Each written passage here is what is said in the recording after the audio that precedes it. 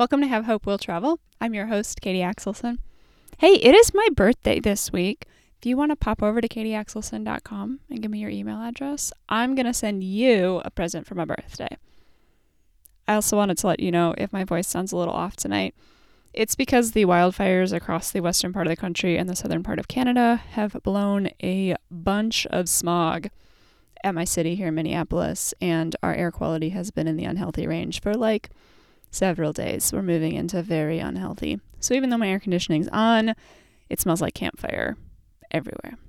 So that's what's going on. If you follow me on Instagram, you've probably already heard this. Earlier this week, before the smog set up camp here in town, I learned to play a new sport. Some of my friends were going to the park, and I thought we were going to play tennis, but the park we were at only had pickleball courts. Thankfully, someone had an extra racket, and so I was like, yeah, I'll learn how to play. And someone was willing to teach me. And then they were like, hey, it's this person's first time too. And I was like, okay, great. And that made me feel a little better. Being the reigning female tennis champ at work, I was like, this will probably be fine. Actually, being the reigning female tennis champ doesn't really say much because I was the only female in the contest. But I almost beat the male champ, like the actual champ, except that we played sudden death. So he got a lucky shot. I will rematch as soon as it's safe to go outside again. So watch for it on Instagram at Katie Axelson. Anyway, racket sports usually come a little bit easier for me than other sports do. So I wasn't super stressed about this pickleball thing. And as my friend explained the rules, you hit the wiffle ball back and forth a couple times. And then I just made my partner keep score. And I was mostly amused when the score sounded like area codes. Because they were like 612, 952, 651. Just kidding. The score was never that close. We lost several times. But I wasn't keeping score to know how badly we lost by. It didn't really matter. I just knew I got some good shots. And I missed some good shots because the racket's a lot shorter than my tennis racket. And there was one time I went for an overhead, but I misjudged how a wiffle ball would move in comparison to a tennis ball and how a wooden paddle moves in comparison to a racket. And needless to say, I didn't make the shot. But my opponent breathed this sigh of relief, and he's like, I'm glad you missed that because it was going to be real nasty. Yeah, it was. So we were playing, and then we finished the game, we lost, and then for the sake of fairness, we traded partners. And no one really wants to play with a beginner all night. I get that. I didn't want to play with her either. But unless some tennis courts magically showed up, I was kind of stuck with her. So I lost the next couple games. But everyone was impressed because I was getting better, and I held my own in 3 consecutive volleys sent straight at me. My judgment was getting better at which balls were actually out, and I wasn't trying to do a full backhand every single shot. So my attention to scoring was improving, and I was understanding the concepts. So we traded partners again. And this time the friend coordinating asked who hadn't been partnered together yet at all. And I jokingly said, I haven't been partnered with a winner yet. So they gave me the best player on the courts that day. And before our first serve, I turned to my partner and I said, I'm sorry you're partnered with a loser. And what I meant was, I'm sorry you're going to have to carry our team. I'm sorry this is my first time. I'm sorry I don't know how to score. I'm sorry I probably won't score 2 points in a row. And I'm sorry if you're going to have to be reminding me of the rules periodically and we lose points because I didn't follow them. But that's not what came out. What came out was the word loser. Probably because I had just talked about winners and asking for a winner partner. And probably because, last week's podcast was entitled The Girl Named Loser. If you didn't go listen to it, you should go listen to it because I'm never going to tell that story without this story again. Because my partner, the best pickleball player on the courts with us that night, looked at me and said, not a loser, a beginner. We still lost. We played pickleball for almost 2 hours and I didn't win a single game. But you know what? As someone who had never played the sport before, I was actually pretty proud of myself because I had some great shots. And in pickleball, you can only score on your serve, which meant my great shots didn't really get us any points, but they did help move the game along. And I was talking to some coworkers about it, and one of my coworkers is a tennis player. And he said switching between tennis and pickleball is actually really hard. And then another one's a pickleball player, and she said you can always tell who the tennis players are. And I like to think it's because we pick up pickleball really easily and not because we're 10 miles away from the ball because we're used to having a longer racket. But it got me thinking, when's the last time I played a new sport? Like gym class, I played badminton in college only because it wasn't warm enough to be outside playing tennis. But I'm a tennis player. I don't really do other sports. Maybe it was the time I learned to surf. I told that story last week. And then I realized that actually it was about a year before the pandemic. Some of my coworkers convinced me to take a spin class. For the record, I've spent a lot more time and money in spin class than I have playing pickleball. And I think I'm better at pickleball. But that's beside the point. The morning after I played pickleball, my body knew that I had played a new sport. I was laying there in bed going, you got to get up. You got to get up and go to work. You got to get up and go to work, and you stand all day for work. Good luck. Yeah, I thought I had stretched, but apparently it wasn't enough. So mistake made. Morning yoga resolved it. Oh, I guess I'm new to yoga too. And I'm new to all the workout apps that I use. I even actually considered joining a gym for the first time. I think I used the gym in college once. I think I had a cold. And I think I tried to run on an elliptical. I think it didn't go very well. I think it was all the levels of bad, and I kind of regretted it. And I don't think I ever went back. And now I kind of regret that I didn't take advantage of the free gym that I had. But while I was in college, I was also part of the honors program, so I did not have a lot of time to be exploring the gym that I did not know how to use. And as part of the honors program, we had a monthly event called Try Something Different. Yes, TSD night. We were college students. We thought it was funny. And on TSD night, we ate dinner at a different restaurant with cuisine that most people hadn't had before. So you've never tried Ethiopian food? TSD night. You found an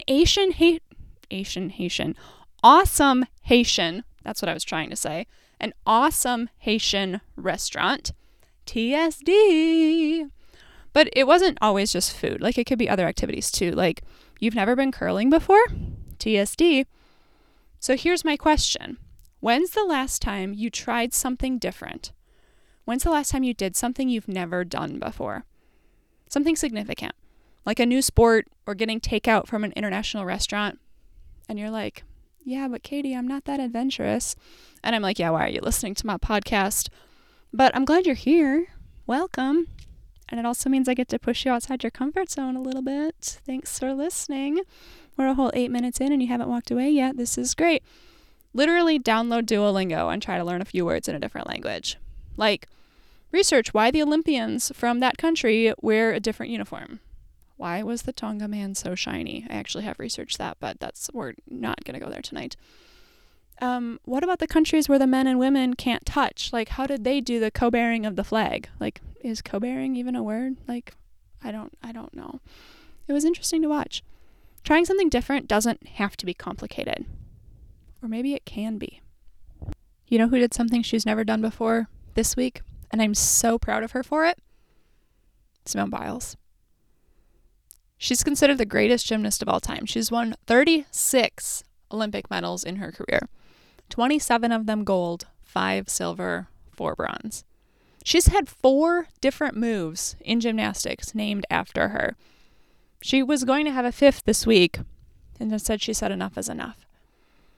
And you've probably been following this story, but in case you haven't, during the team finals, she was already struggling, so she picked a less complicated vault move, got lost in the air, completed a different move than she had intended, barely making the landing.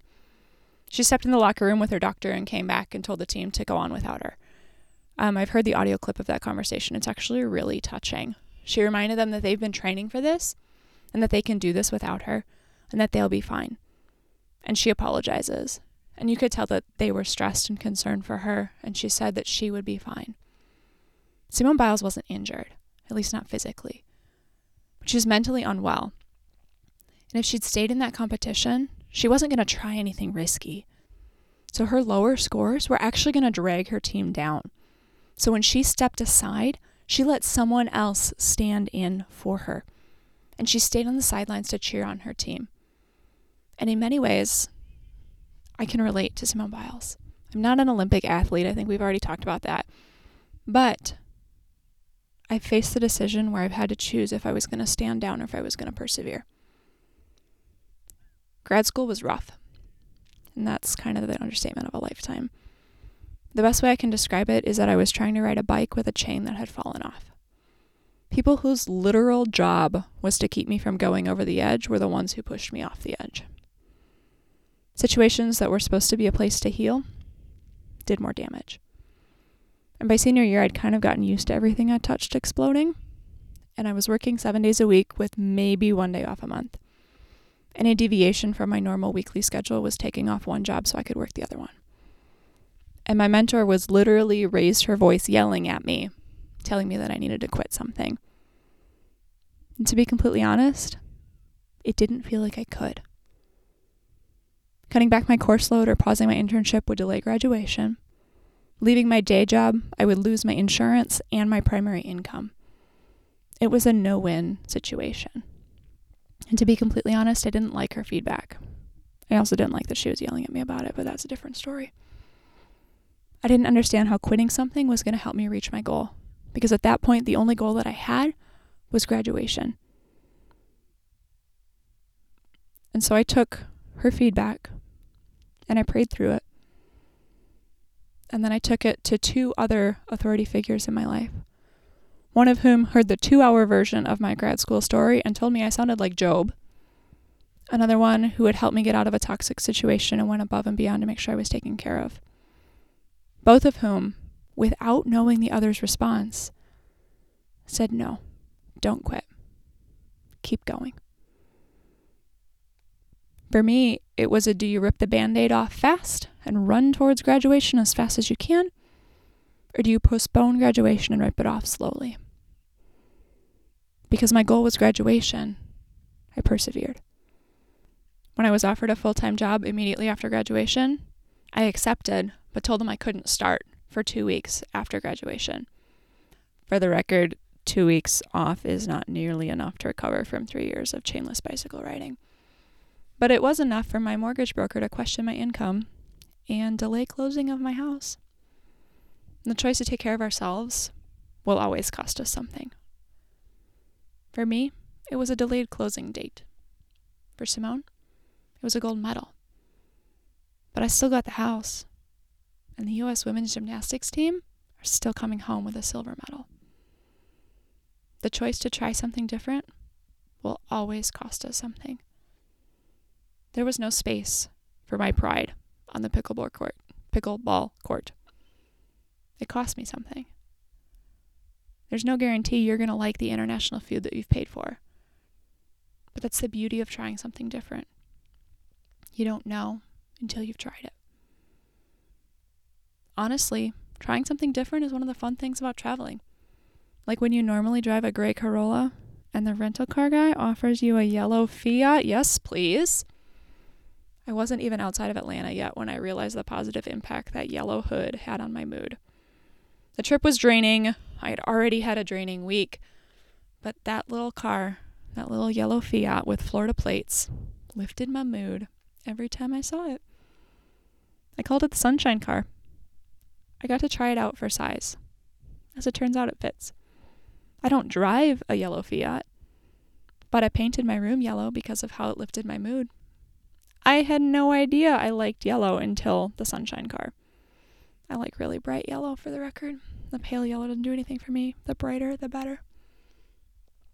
If what you're doing isn't working, you need to try something different. In high school English, my teacher gave us an assignment. It's actually a really great assignment, and I'm going to give it to you as well. We had an entire school year. I'm only going to give you 2 weeks, because that's when the next podcast episode comes out. The assignment was to have a significant first. It could be anything. Appropriate, of course. This is not an excuse to go compromise your morals. My Muslim friend wore a hijab for the first time. Someone else slept outside under the stars without a tent for the first time. I went on my first mission trip. Yeah, that was a game changer. If you're new here, I lived abroad as a missionary for a year. I wrote a book about it. It's called Jesus Shoes. You can find it on Amazon. If for some reason you dislike Amazon, let me know and we will find alternative ways to get it to you. Your significant first can be anything. Try a new international restaurant. Play a new sport. Call a counselor. Take a leave of absence. Put up and maintain a boundary. It's going to cost you something. But it's going to be a chance to try something different. Tag me on Instagram. Let me know what you're doing and how it goes. And know that I'm never going to ask you to do something that I'm not either already doing or doing alongside you. I played pickleball for the first time last week.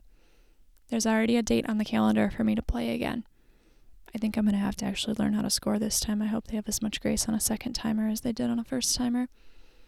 But I'm also going to play tennis between now and then. So we'll see how it goes, switching back and forth between pickleball and tennis. I'll let you know on Instagram.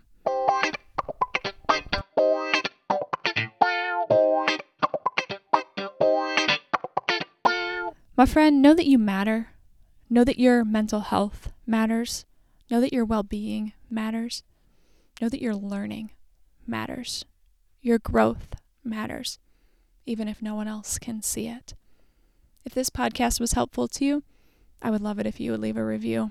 Those things matter. It's how I get to move forward in my dreams. You get to move forward in yours as well. I don't know how rating my podcast moves your dreams forward, but it sounded nice, so we'll just pretend it's true. If we haven't connected yet, I'm at Katie Axelson on Instagram, Katie Axelson Writer on Facebook, and we will see you again in 2 weeks. Be blessed.